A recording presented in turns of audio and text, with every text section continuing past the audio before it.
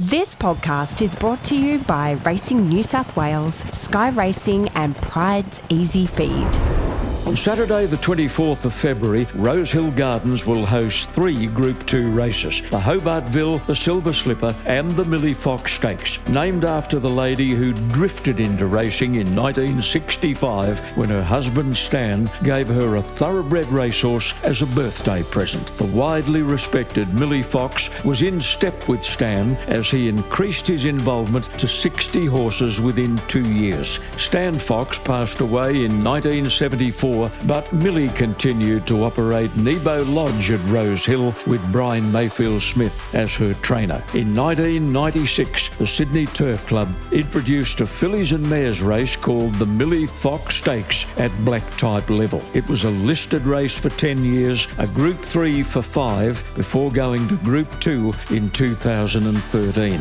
Red Tracer made this race her own with consecutive wins in 2012, 13 and 14, and confirmed her class by also winning a Maya Classic and a Tats Tiara. The only other multiple winner of the Millie Fox is the Gay Waterhouse-trained Montana Flyer, who scored in 2010 with Blake Shin and again the following year with Tommy Berry. Blake Shin also won the race on First Seal in 2016. This daughter of Fastnet Rock overcame a niggling hind foot problem to win $1.2 million and become New South Wales Horse of the Year in 2014-15. 16 months before winning the Millie Fox, First Seal had beaten Winx in the Flight Stakes by an emphatic 3 lengths. The Millie Fox is coming up again on February 24 as the Sydney Autumn Racing Carnival gets into full swing.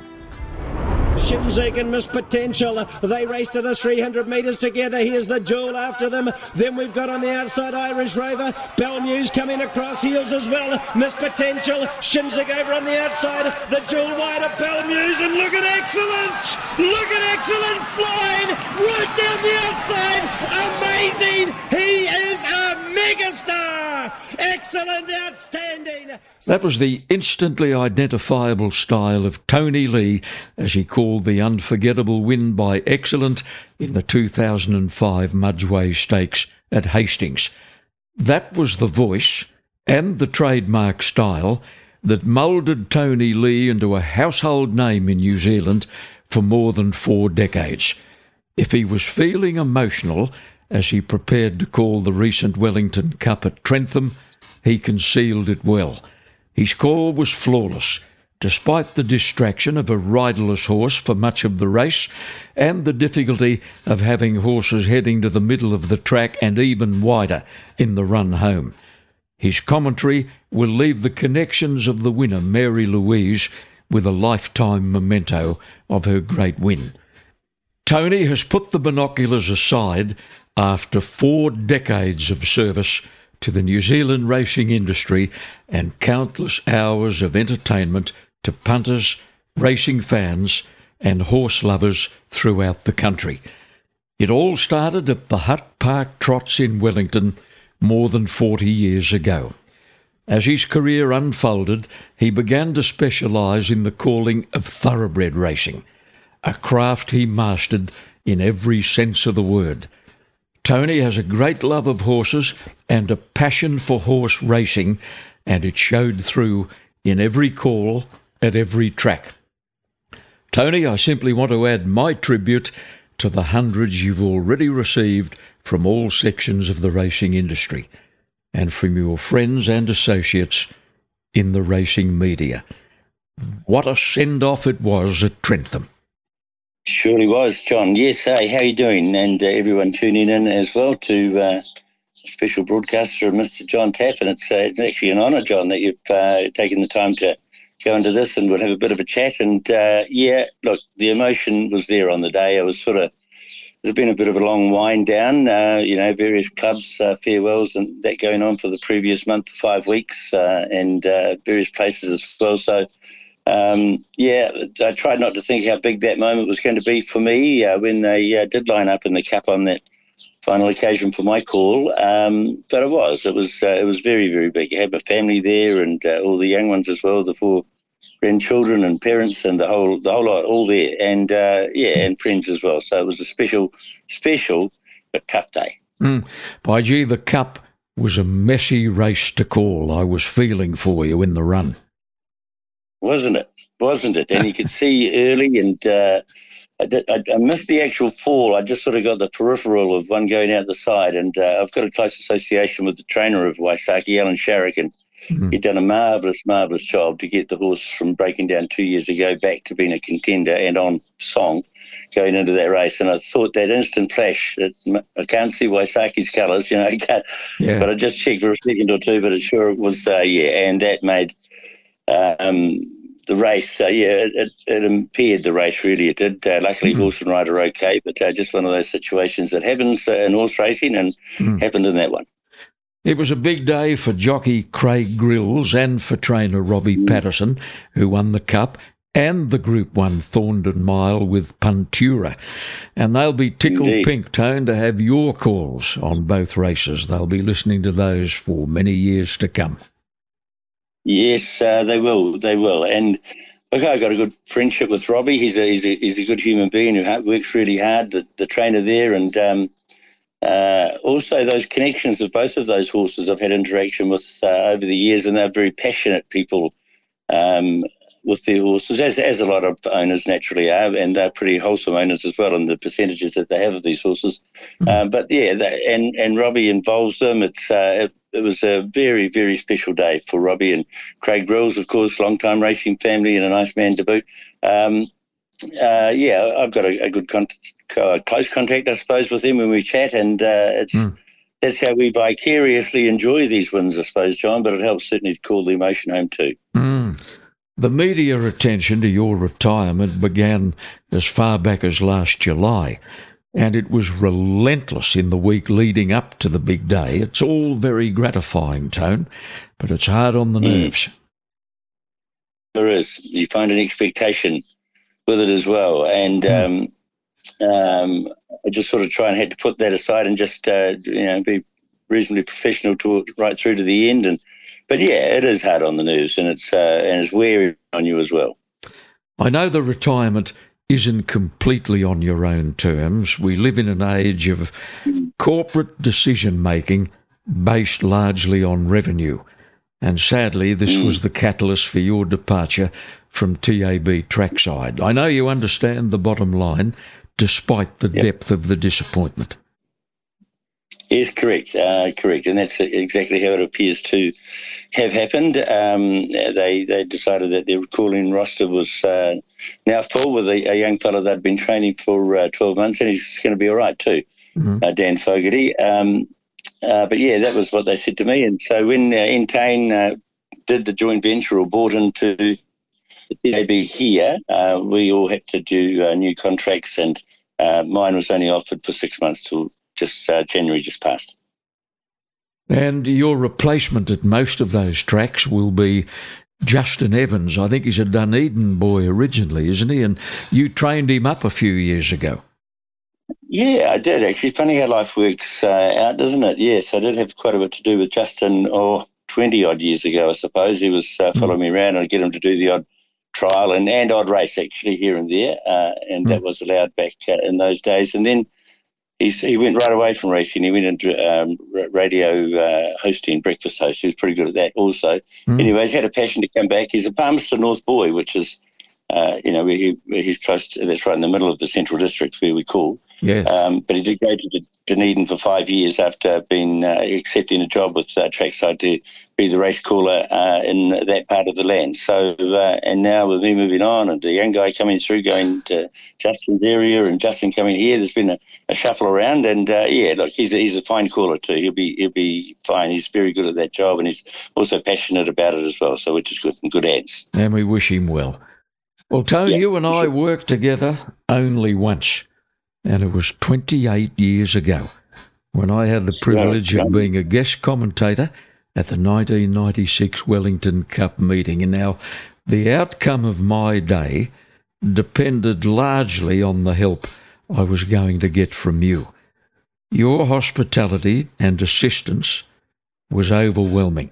You made me feel very much at home. Oh, well, you're a bit of a hero, of course, John, as a broadcaster, race caller, and just your personality. So, yeah, very happy to have you here, and very happy that you enjoyed the occasion too. I've never forgotten the broadcast box. It was tiny, and when you walked in, you had to step down into it. It was more like a bunker than a broadcast box. Surely it's not still there, is it? Thankfully, it's gone. I'll never forget what you said as you went to walk in the sort of three-quarter size door down into that little, it was built on a step, wasn't it? In fact, so down into that well. Mm. And you said, I think Chris Muntz will be the only one that can walk into this doorway. Yeah, dear, it was probably our smallest jockey at that time. Yeah. And to show John Tapp's professionalism, audience there, the race was going and there was problem with the feed or the wiring or something, so it wasn't quite all coming to plan as it should. So John's calling the race, and here's this technician guy in this little bunker, crawling around at his feet, at your feet, and while you're calling the race, trying to make sure the leads are all plugged in, whatever. I don't even know what it was. It was all a minefield for me, that sort of stuff. But you just didn't miss a beat. You were terrific. Oh, dear. Well, mate, you've got to you've got to be oblivious to all forms of distraction when you're calling a horse race. That's true. That is so true, and we aren't always. Now, there were 20,000 people there that day. It was a beautiful summer's day in Wellington.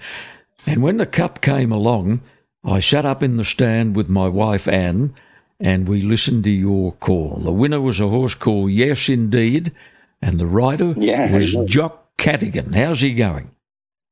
Jock Cadogan. Well, he hasn't been riding for quite some time. I don't even know what he's up to these days. Jockey was always a friendly sort of a guy, and he had another big race in Auckland in their Cup with Qatari Chief, I think it might have been. He went out to 20-length lead and did hold on and was a roughie on the day.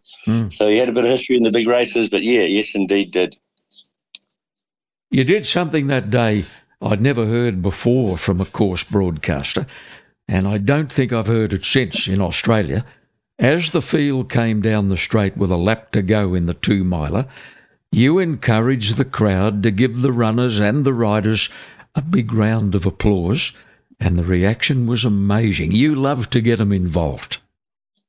Yeah, I did, and sort of did urge them most of the time actually to do that. It all started maybe a couple of years before that. And I got told off, actually, by the great late Trevor McKee, trainer there, who had Interval, one of the favourites for the race. And I got the crowd to go, and Interval sort of really wanted to take his hook and go. He got really strong for Lee Rutherford, as she was then, Lee Tiley now, with wife of Nigel Tiley. And, yes, but that was where it started. I just thought we might have needed just a little bit of something on the day, and luckily it caught on. You were one of 6 kids born to Alan and Nita Lee, and you grew up on a dairy farm at a little place called Rongotea near Palmerston North. Was there any racing background in the family at all? There was, so they had a wee dairy farm there. My father had an interest in horses, and he raced the odd one or two. Over many years, apart. And one of my older brothers, Craig, who's the second to oldest of that 6 family there, he was very keen on the horses, so I used to tag along with him. And he's 8 years my senior, so I was a young fella going along. And but no, we went to a lot of meetings together, and we had a lot of fun actually. Yeah.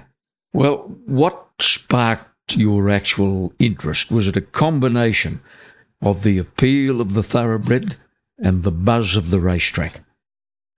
Yeah, I think so. And the appeal of a broadcast for some reason. And I don't even know how it got stuck in my head, but that's what I wanted to do. I was working as a sound recordist for a film crew, doing news stories in Wellington around that time.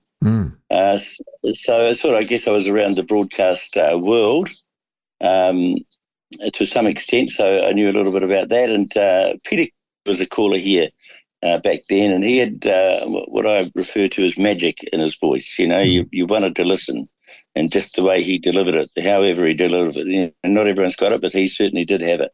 And so just, I guess, some fancy I had about doing it, and I went through to do it. Started off doing the Hutt Park trots because I found out they didn't have a trials only. They didn't have a caller there, so I put myself in there and did that for free for a long time. There's only 1, 2 or 3 horses in the trials, so I wasn't big stuff at all.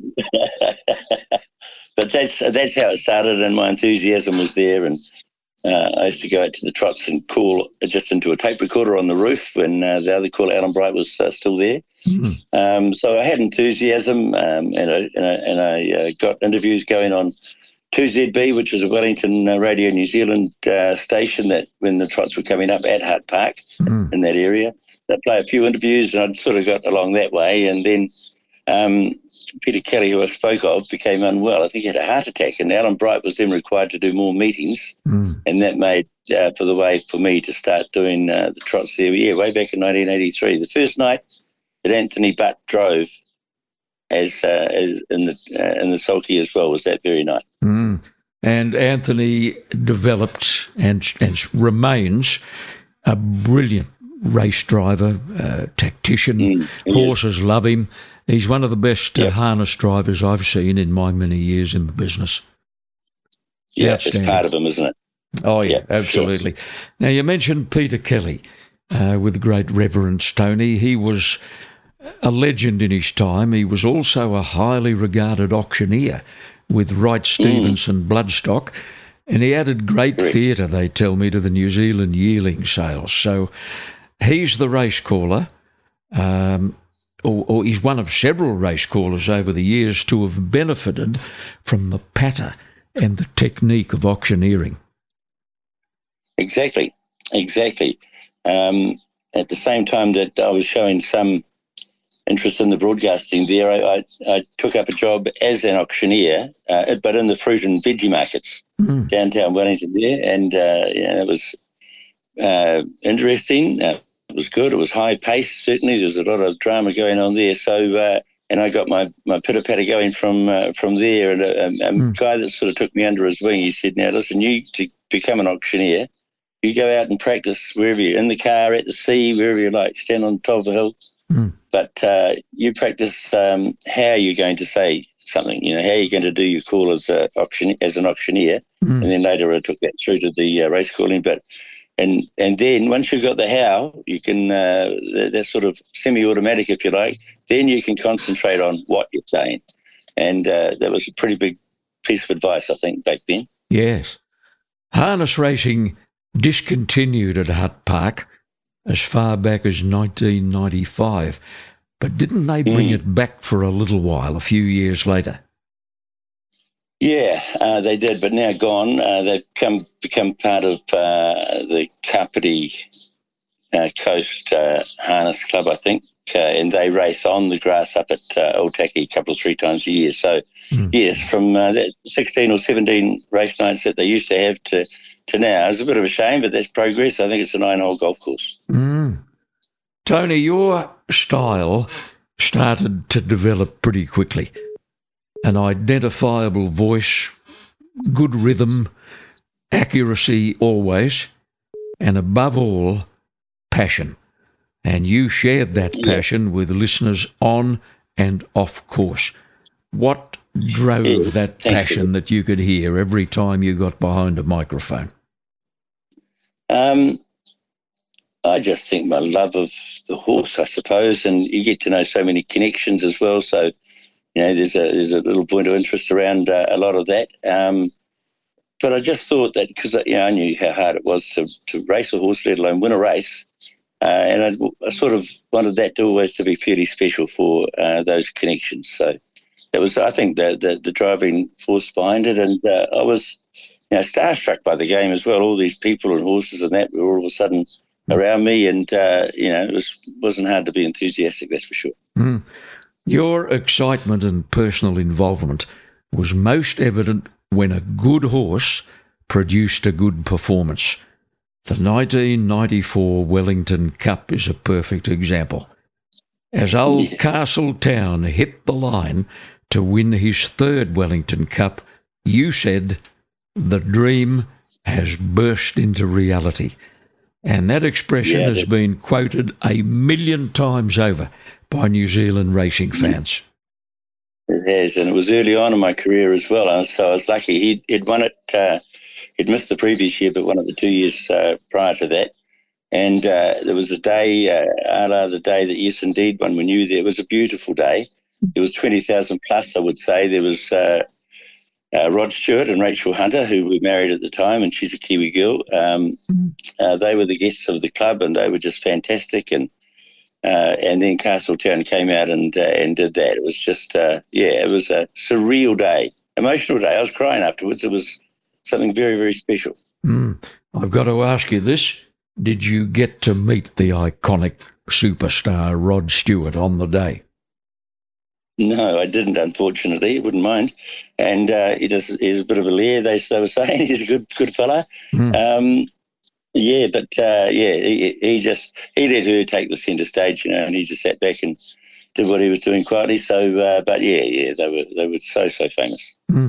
Getting back to Castletown, what an iron horse he was. He raced 103 times, Tony. He won 16, he ran 20 placings, he made 1.85 million back then.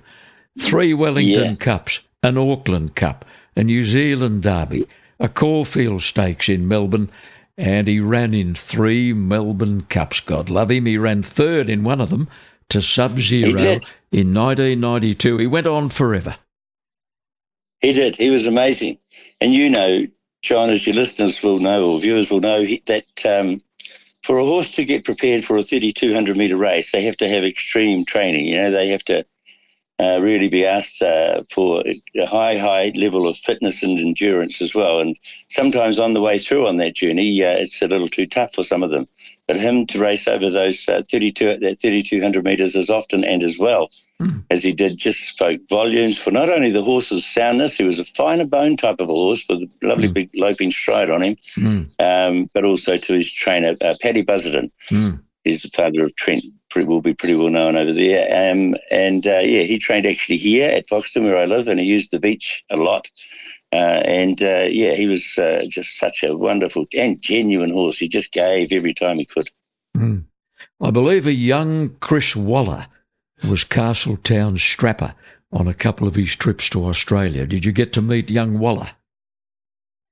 Yes, I did, actually. I did meet Chris when he was with the stable there, and then he went on to train when Paddy went to, might have been Singapore or something, with Heather Weller, a local lady here, and he wasn't long doing that before he decided to venture out and go to Australia. And what a great story that is of Chris Waller. You know, he went over there, he slept on people's couches. I think some people back there funded him to a certain degree, and he's gone on and respected that, of course, and gone on to the wonderful deeds that he is. He's a machine, Chris Waller, and a hell of a nice guy. I think he recently landed his 13th Sydney Trainers Premiership. Incredible, isn't it? And over 150 Group 1s now. Yes. Just amazing. He is just amazing. And he was virtually unknown here before he went. So, the belief in himself and Steph, his wife, they've done so well, and all plaudits to them. Harking back to the call we heard right at the top of the podcast, Xcellent's freakish win in the 2005 Mudgway Stakes at Hastings. Now, you tell me you probably shouldn't have been working that day. You were crook. Yeah, well, I had some throat thing going on, and my voice was marginal for a start. And then, about sort of 9 or 10 o'clock in the morning, it sort of started disappearing on me. So I was sort of between a rock and a hard place, really. So I did what I did with various medicines and things. I managed to revive it and kept doing that between the races to get through. And then when it came to Xcellent, and I could see he's going to unleash, and so I was in two minds whether to go hard or go home, So I thought this could turn to custard if there's nothing comes out, but luckily it did. And that finish that he had, that feeling that you got from watching that horse was just goosebumps, like incredible to pick them up like that. And he was just a brilliant horse. Yeah, and you painted the picture beautifully, and it goes down as one of your all-time great race broadcasts. Xcellent was trained by Mike and Paul Moroney, and he was a freakishly versatile horse. He only raced 13 times. He won 8, That's 4 right. Group 1s, and he ran third to Mackay Diva in her third Melbourne Cup. Yeah, and flushed off the track, I think, too. Yeah, what a mare she was. But, yes, he was that good. He was that good. And the Moroney boys, they were so professional. Mike trains and Paul was helping there for a while. He's predominantly the bloodstock agent for himself, but mainly Ballymore Stables there with Mike. Mike's gone on to prove his wonderful abilities with the horse, with his Melbourne Cups and, so many good races that he's been able to win over there and still competing very well now. Tony, I'll get you to stand by for a moment. We're going to clear a commitment on the podcast. We'll come back with you after this. A message for trainers of thoroughbred, standardbred and performance horses. Pride's Easy Feed would like you to know a little more about a new product called Energy Pack, a top-up feed designed to replace cracked or flaked corn in a horse's diet. Energy Pack comes in small cubes of extruded corn and full-fat soybean and is 6 times more digestible than raw corn. Energy Pack isn't a complete feed. You simply use it to top up your horse's normal ration. Energy Pack will help you to stay ahead in the war against acidosis. Energy Pack comes in 20-kilo bags and is a palatable concentrated source of energy. Speaking of acidosis, Pride's also recommends Easy Light, a great tasting electrolyte. Its glucose and fruit flavouring is just the ticket for those fussy eaters. For best results, feed Easy Light as part of your horse's balanced ration. Replace those lost salts and keep your horses on their water through the long hot summer. Pride's Easy Light and Pride's Energy Pack, a winning double from Pride's Easy Feed. Masters in the field of equine nutrition. Our special guest is recently retired legendary New Zealand racecaller Tony Lee. You fell in love with Starcraft the moment you saw him in the Hastings parade yard before the 2004 Mudgway. He had great presence, didn't he? Oh, what a horse. What a horse. You know, they talk about a horse filling your eye. Well, we got both eyes full with him. He was so big and strong and loose, and a colt, of course, and his coat was beautiful, beautiful red coat, chestnut coat that he had on him, and his presence that he had, as his carriage, you know, like the way he walked around, he just owned the place. He was quite incredible to witness. He was a wow moment when I first saw him, for sure. Lee Finnis was his jockey that day. Yeah, it was Leith. He was a terrific rider, and he got a couple of years finished, I think. He'll be in the bloodstock game. I see him around there at Karaka, and he's doing a bit of presenting on trackside over here as well. So he's got a few strings to his bow there now, and but a great touch rider, Lee Finnis. You know, he always was able to get his horses into a lovely rhythm, and when he released that day, that was incredible. That was incredible. Well, 3 weeks later, again at Hastings, Starcraft won a Group 2, the Stony Bridge, with Glenn Boss there to ride him on this occasion. Glenn had won the Derby on him in Sydney. Yes, and I think a friendship with Paul Macon was the owner, I think. Yep. And Bossy's always, done things outside the square a little bit. So he came over and rode him, and he's done that a few times on various horses as well. And always attracts plenty of interest, of course. Then came the Group 1 Celt Capital, with again Bossy on board. There was one to beat him on the day, though, Tone. There was Bell Muse, ridden by young man Jamie Bullard, who was a very competent rider here. He's now training down in the Christchurch area, I think, with only a few horses there. But yes, Kevin Myers, Dummy. We call him Dummy Myers, which is just the wrong, worst name that you could have. That's an oxymoron, really. I would think he's so clever. Yes. He's so clever, and he's been a great horseman all of his life. But in that one, and he wouldn't go to any fashion parades too often, Kevin, I wouldn't think. But for that day, he'd bought a new suit. And he was as fat as anything there, and proud of it too, and he must have known because, Bell Muse just went straight on by, halfway down the straight there that day. Was Starcraft trying as hard as he did. It was just Belmuse's day, and he had the nice soft run behind him, and he just went bang, and it was impressive, yes. Starcraft went on to win Group 1 races in England and France before going to the stud. He wasn't a sensation at stud, but he did leave some notable ones. Star Witness is a good example. Yeah, he did. Basically didn't do that well at stud, did he? But I think he might have been international miler of one of those years that he was performing over there as well. Yeah, just a super horse, and powerful. I wouldn't even know what weight he'd be, but he'd be over 550, close to 6, I think, and tall and light on his feet and all the things you love in a horse, Yeah, I know he knocked you right out the first time you ever saw him, Starcraft. He did. Tony, I read somewhere that you enjoyed calling the horses at Hastings more than any other track. Why was that? I don't know if it's more than any other. It's I guess it's the time of year, like the spring. And the first of the big races come around when pretty much Hastings. They might have had one guineas at Wanganui prior to that, but they were all there. They were all there to play each and every year. So that was always a special time of year for us. We got through the winter sort of thing, so I have enjoyed calling there. I've got a very good calling position. You're back from the track and up high. So they sort of walk at you there. You can pick things further out than you would at other places because of that very reason. And, so it helped to make some of those races sound exciting, I'm sure. You were widely described throughout your career as the voice of Central Districts racing in New Zealand. What were the tracks on your circuit? So we had an area which was from New Plymouth on the west coast, halfway up the island there, to Gisborne on the east coast. There wasn't that many meetings there, or at a place just an hour further south there called Wairoa, Teikupanga.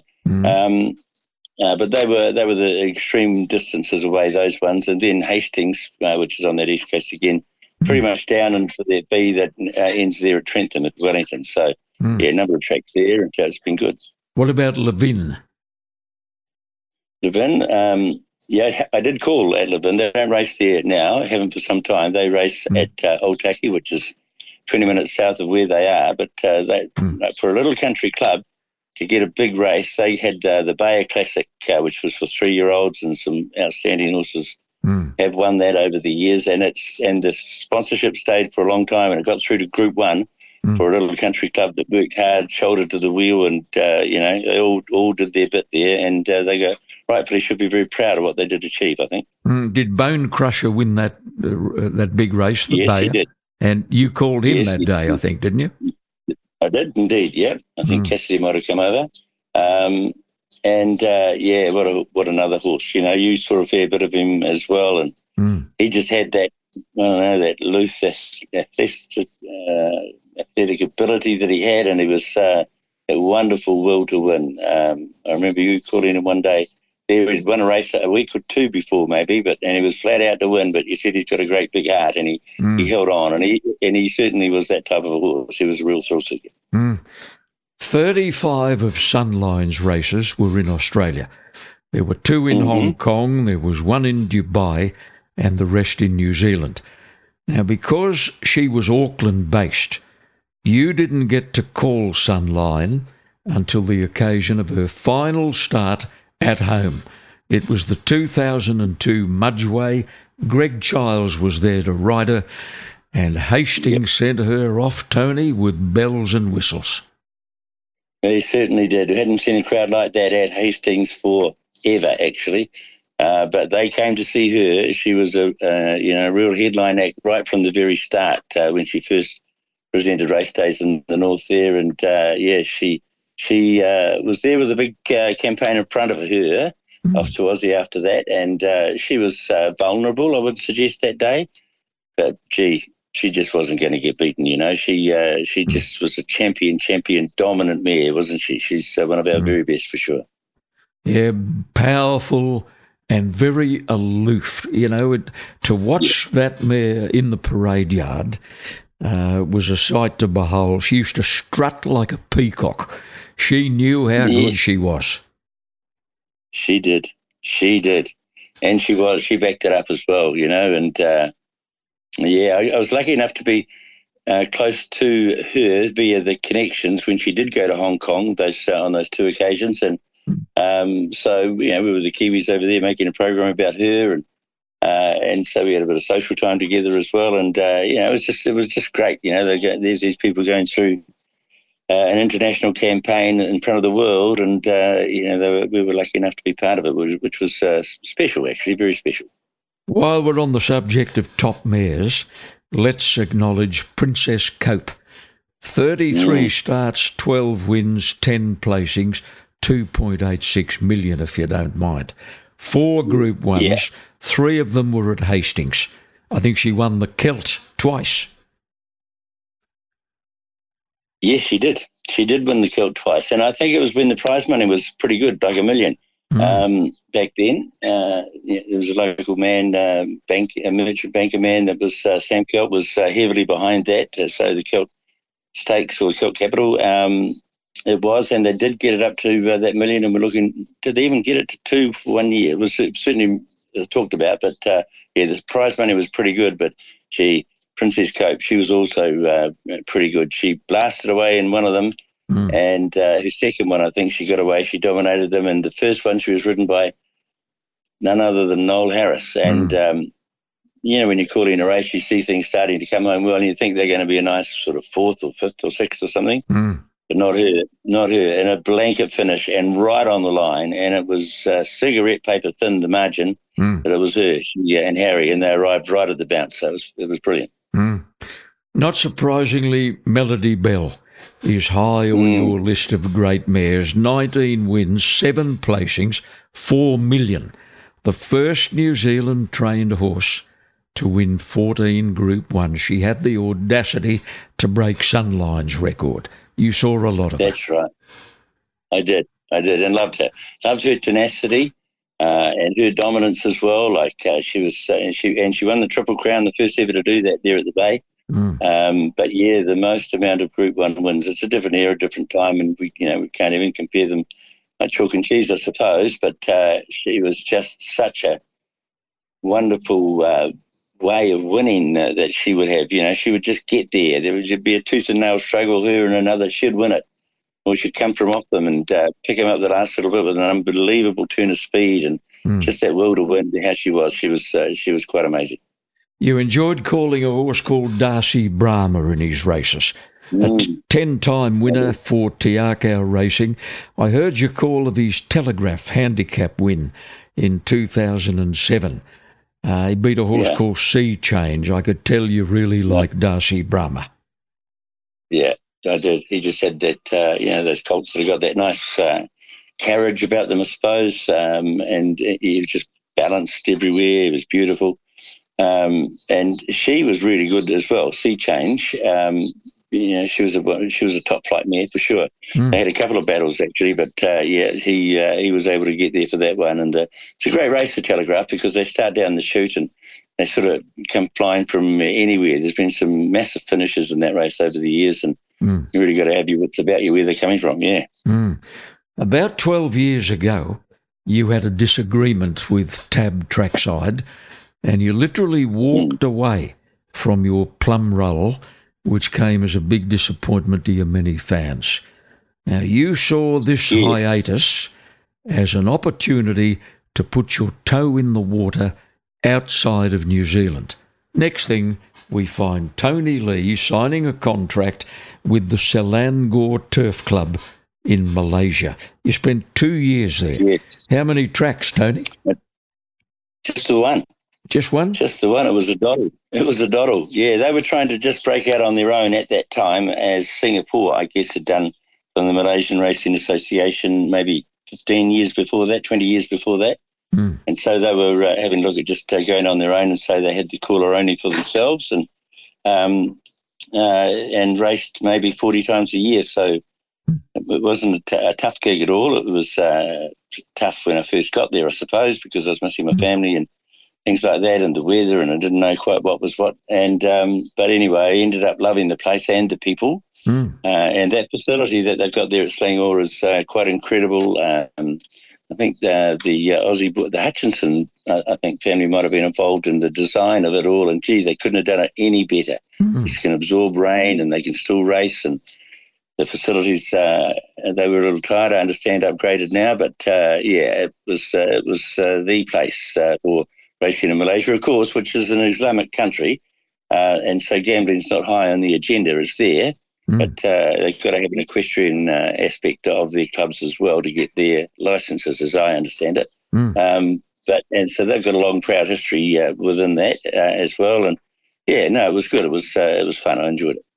Well, with Singapore racing to close down in October, many people are asking the question: will racing in Malaysia get a second life?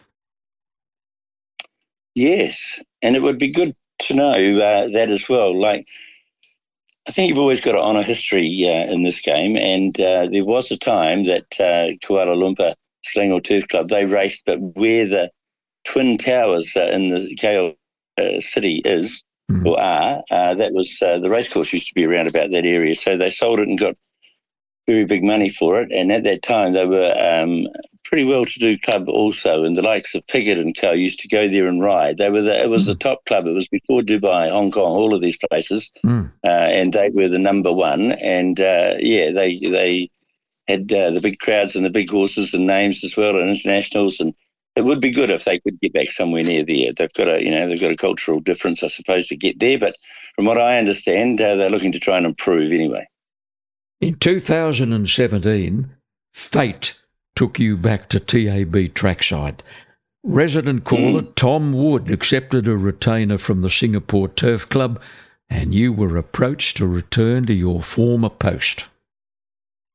Indeed I was, and gratefully so. I was looking at having to get a job. I got Brian, my wife, and I have got a business in the Wellington railway station, a bar cafe area there. So I was pottering around there for a year or so after I came back, and all of a sudden I hear that Tom's on his way to Singapore, now Hong Kong, so he's progressed really well. But he was doing the area that I had done. So I just said I'm around, and after much consternation about a few things, they gave me the gig, and I'm very, very grateful to get it too. We'll talk about your pub a little later, but for now, I know our regular listeners would want me to seek your assessment of the trainers of your era. I don't think there will be any surprises when you list a few of your favourites. Yeah, different times, different eras, and I guess different traits of people as well. Noel Eels was just simply an incredible trainer, and he was never got a horse from the sales. He just put it around with how he did it, but it's just such a part of the horses in his care. He was so dedicated to them, really. He'd stop the float on the way to Hamilton if they're going up for a big meeting there halfway along and make sure his horses got off and had a pick and were watered and all that sort of thing. I don't think anyone else would stop the float or would be allowed to anyway, but he's certainly there. Over the years there's been John Wheeler. Look how well he's done internationally. Incredible. Over there, and they named the bar after his horse, Rough Habit. Yes. Who he did take into the bar, I think, there. Trevor McKee I spoke of. They say he took a bicycle into Takanini when he went there, and he bought most of it at the finish. And he did very well out of trading and training, of course. He's incredible. More latterly, Alan Sharrock, I've got a huge respect for him. I sort of consider him the modern Noel Eels, I suppose. He's very well, and at setting a horse, he's quite outstanding. The Diaco outfit, incredible. Mark Walker he's a brilliant trainer, and he showed that in different countries as well when he dominated in Singapore for a period of time back here now. And before him, of course, Jamie Richards, who's now up in Hong Kong, is a freak of a trainer. He's a Chris Waller type, I would think, to do what he has done and to do what he did. was just nothing short of unbelievable, his attention to detail. I was lucky enough to meet him as a young fellow when I went down to talk at some awards down south, I think, and I stayed with Paul Richards, that's his father, who was riding and training, I think, then. And there was this maybe 10, 11-year-old walking around. He said, ask that boy of mine over there anything, he'll tell you the answer. Yeah. So we had a few questions. He knew it all. He knew it all, and it's just part of him. So, and he's brilliant. And he's only had 1 year in Hong Kong, I think, 36 or 7 winners his first year, which is nearly unheard of. So he's able to cement himself up there and do very, very well. I know he will. Did we mention Colin Gillings and Dave O'Sullivan? Oh yeah. What about them? What about them? And they and so often went across the Tasman as well with their horses, and so often they were hugely competitive and winning some of them as well. They were the style of trainer that, well, they knew how to get the best out of their horse, and they also knew how to get the best out of their riders, and they both had good associations. Of course, Dave with Lance and Shane Dye before that. They were similar time, but vital, of course, as we know, on the racetrack. And Colin Gillings had many wonderful associations with various riders. Bobby Barnes, I guess, in the McGinty days, and Bobby was a top-line rider. He wasn't a copybook rider. He was a pretty movable sort of a joker, but he kept his point of balance, sort of like Noel Harris, I guess. He looked to be busy on the Noel, but he was keeping that wonderful point of balance and keeping the horse to his maximum stride, of course. You've watched many great jockeys through those 1050 binoculars over 4 decades, and I know you've got a short list of favourites, and I'll be stunned if Noel Harris isn't sitting fairly and squarely on the top of the list. Yeah, he's a personal friend, so I guess that makes that a little easier, but just so good as his love of the animal that he was dealing with. I never heard him say a bad word about any horse, Noel Harris. Quite often jockeys would be disappointed in it, or whatever about the horse, but never once did I hear Harris say that.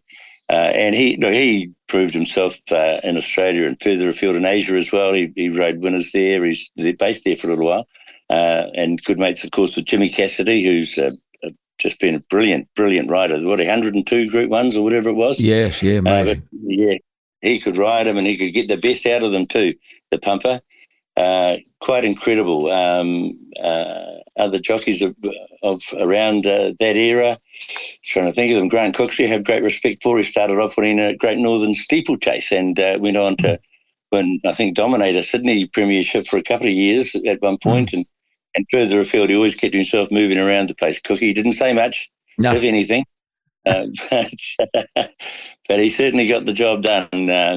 I remember one day with Craig Colin Gillings had him, and he rode for him in a race, and they got beaten and didn't have much luck in the run. And Colin Gillings went into the bird cage, go and grab his horse, or go and see the jockey as he unsaddled, and he said, "Who the hell taught you to ride like that?" And Cookie just looked at him and he said, "The same bloke that taught you to train them like that." I didn't realise he had such rapier-like wit. Cookie's remarkable. But he was still riding. I didn't work his age out, Tony, at the time, but he must have been 60 when he pulled the pin on his riding career. Easily, I would say. And did very well. He was very successful. And now, of course, he's training in partnership with Bruce Wallace, who's been the Wallace family, been long-time trainers up around that Auckland area there, and he seems to have found a bit of a key to it. They've got a couple of nice horses coming through, and he doesn't change in any which way. Looks as well for Cookie, but he's doing it and loving it, they tell me too. Now, speaking of top-class jockeys, there was a day at Otaki many years ago when you got to live the dream. You and your great mate, trainer Alexander Fields, borrowed 2 horses from the clerk of the course. You gave them the names of 2 former champion gallopers, and you and Alexander put on an exhibition gallop, and I've seen a photo of it. You didn't look too bad. I was pretty average, actually. Yeah, Alexander he presented and I called it in the Central Districts. So I was lucky enough to work that time with him and learn the horse because he knew them inside out. But yeah, he put together that we'd ride those two horses and we'd have our own little Cox plate there. And the clerks of the course lent us their horses for the race. I hadn't ridden a horse for 15 years. So I was pretty high in the irons and the hands well up off the pummel, I can tell you that, trying to hang on to this thing. But and you rode Poetic Prince and Alexander rode Horlicks. That's right. Wow, what a couple of horses. I'll say. Yeah, what a couple of horses. He loved the game, Alexander, right from the very, very start. He used to ride track and trained always a permit to train, still to this day, actually. And what he didn't know about the horses and their makeup and their breeding, he was quite incredible, a true enthusiast of the game who lived it as well and continues to do so. Yeah, good on him. Well, he posted a beautiful tribute to you on an appreciation page on the website, and I could tell very clearly that you two had been great mates. Yeah, we had, and off the track as well, where we had quite a few fun evenings and etc. trips away and that sort of thing. So yeah, he was a beautiful fellow, really. But he was so dedicated to racing and what he knew, and yes, he put me in the ownership of a couple of 3 horses as well, and he had a little bit of luck that way. So I'm forever grateful for what he did teach me. I'll be surprised if you're not the only race caller in the world who's also a publican. You and your wife, Briar, own the Trax Bar and Cafe right at Wellington Railway Station, and you tell me you've been in the business for a long time. Yeah, I have. Race calling wasn't a full-time job here for many, many years. It is more lately, the last decade or so. So we had to, we do other things, and like I did the auctioneering, I was doing that for a long time in the fruit and veggie markets and various other aspects going along. And the opportunity came up for originally like a sort of a joint venture, I suppose, into the Trax Bar and Cafe and the Wellington Railway Station. She's a big old girl too, I might tell you, so it takes a bit of running. And went from there to getting the opportunity to buy it as well. So and we took advantage of that. So for better or worse, COVID not long after nearly flattened everyone, and particularly that game with the distancing, etc., and the staffing that you had to do that to implement it, and the people just not going out. So we were touch and go for a little while, but it looks as though we're starting to get it back on track now, and it's a good location, really. It's not like a local. It's if you're using the transport system, in and out, 40,000 people do a day. And then, of course, there's the stadium just close by there, and we're sort of the last port of call before they do get to the stadium. So big rugby matches or music events or whatever, or big sports events, so we get a fair old crowd there. So in that way, it's very good. Do you ever get to have a beer with the boys at the Trax Bar? Not often these days. Probably had too many of them back in the day. But there's a good camaraderie. But yes, I'm still in the business. But Briar runs that now, and I'm sort of heading off in this way and bought this property where we live here in Otaki. I'm pretending to try and fix it up, but I haven't done too much. Tone, you are the father of 4 from 2 marriages. 1 daughter, I am. 3 boys, and I think we're looking at 6 grandchildren all up. I think you've got 4 grandkids here. I do. I'm lucky. Kate, my firstborn, my oldest, she's the daughter, obviously. And then Daniel, who lives in Melbourne these days, that was from that crop there. And then the second crop are Sam and Geordie. And we're all part and parcel of each other's lives. They're all together now for the race meeting, actually, back on the 20th of last month, and still here now. So we've got another old family get-together coming up this weekend, Sunday through Tuesday, actually. So that'll be good. It's always special. And the 4 little ones there, they just make it. The Mokapuna, as we call them here in NZ, or some of us do, are just a beautiful part of my life, and lucky to enjoy them as well. So forever thankful. Wonderful, mate. Not only is Briar a great asset at the Trax Bar, she's also your staunchest supporter in everything you do. Has been, yes, indeed. Yes, I'm lucky I've had the freedom to go and follow my passion. Look, and it's not family friendly, the game, John. You'll know that, with the weekend work and public holidays often, and they do miss out as much as we try to make sure that they don't. There is certainly that aspect to it, and never once was a question. So, yeah, she truly stood by my side. Mm. Tony, what of the immediate future? Is it a case of letting the dust settle before looking at options, before plotting a new course? Yeah, I think so. It's been, as I said, emotionally difficult this last little bit of this journey, but just sort of got to try and think of the right thing, actually. And I've been lucky, so fortunate that I've been able to call races for so long, and on a full-time basis for many, many years now. So that's been a great thing in my life. But I don't know if I am quite ready to just pull the stumps as yet. I don't know. I'll have a look around, see what is possibly out there. It would need to be quite suitable. I'm a bit more into paying it forward now, John, than probably was a previous part of my life. And so if I can go and help and educate somewhere to give them a little bit of a longer future, I'd probably take that opportunity, I would say. Yeah, wonderful, mate. Well, as they say at the federal election telecasts, it's too early to call.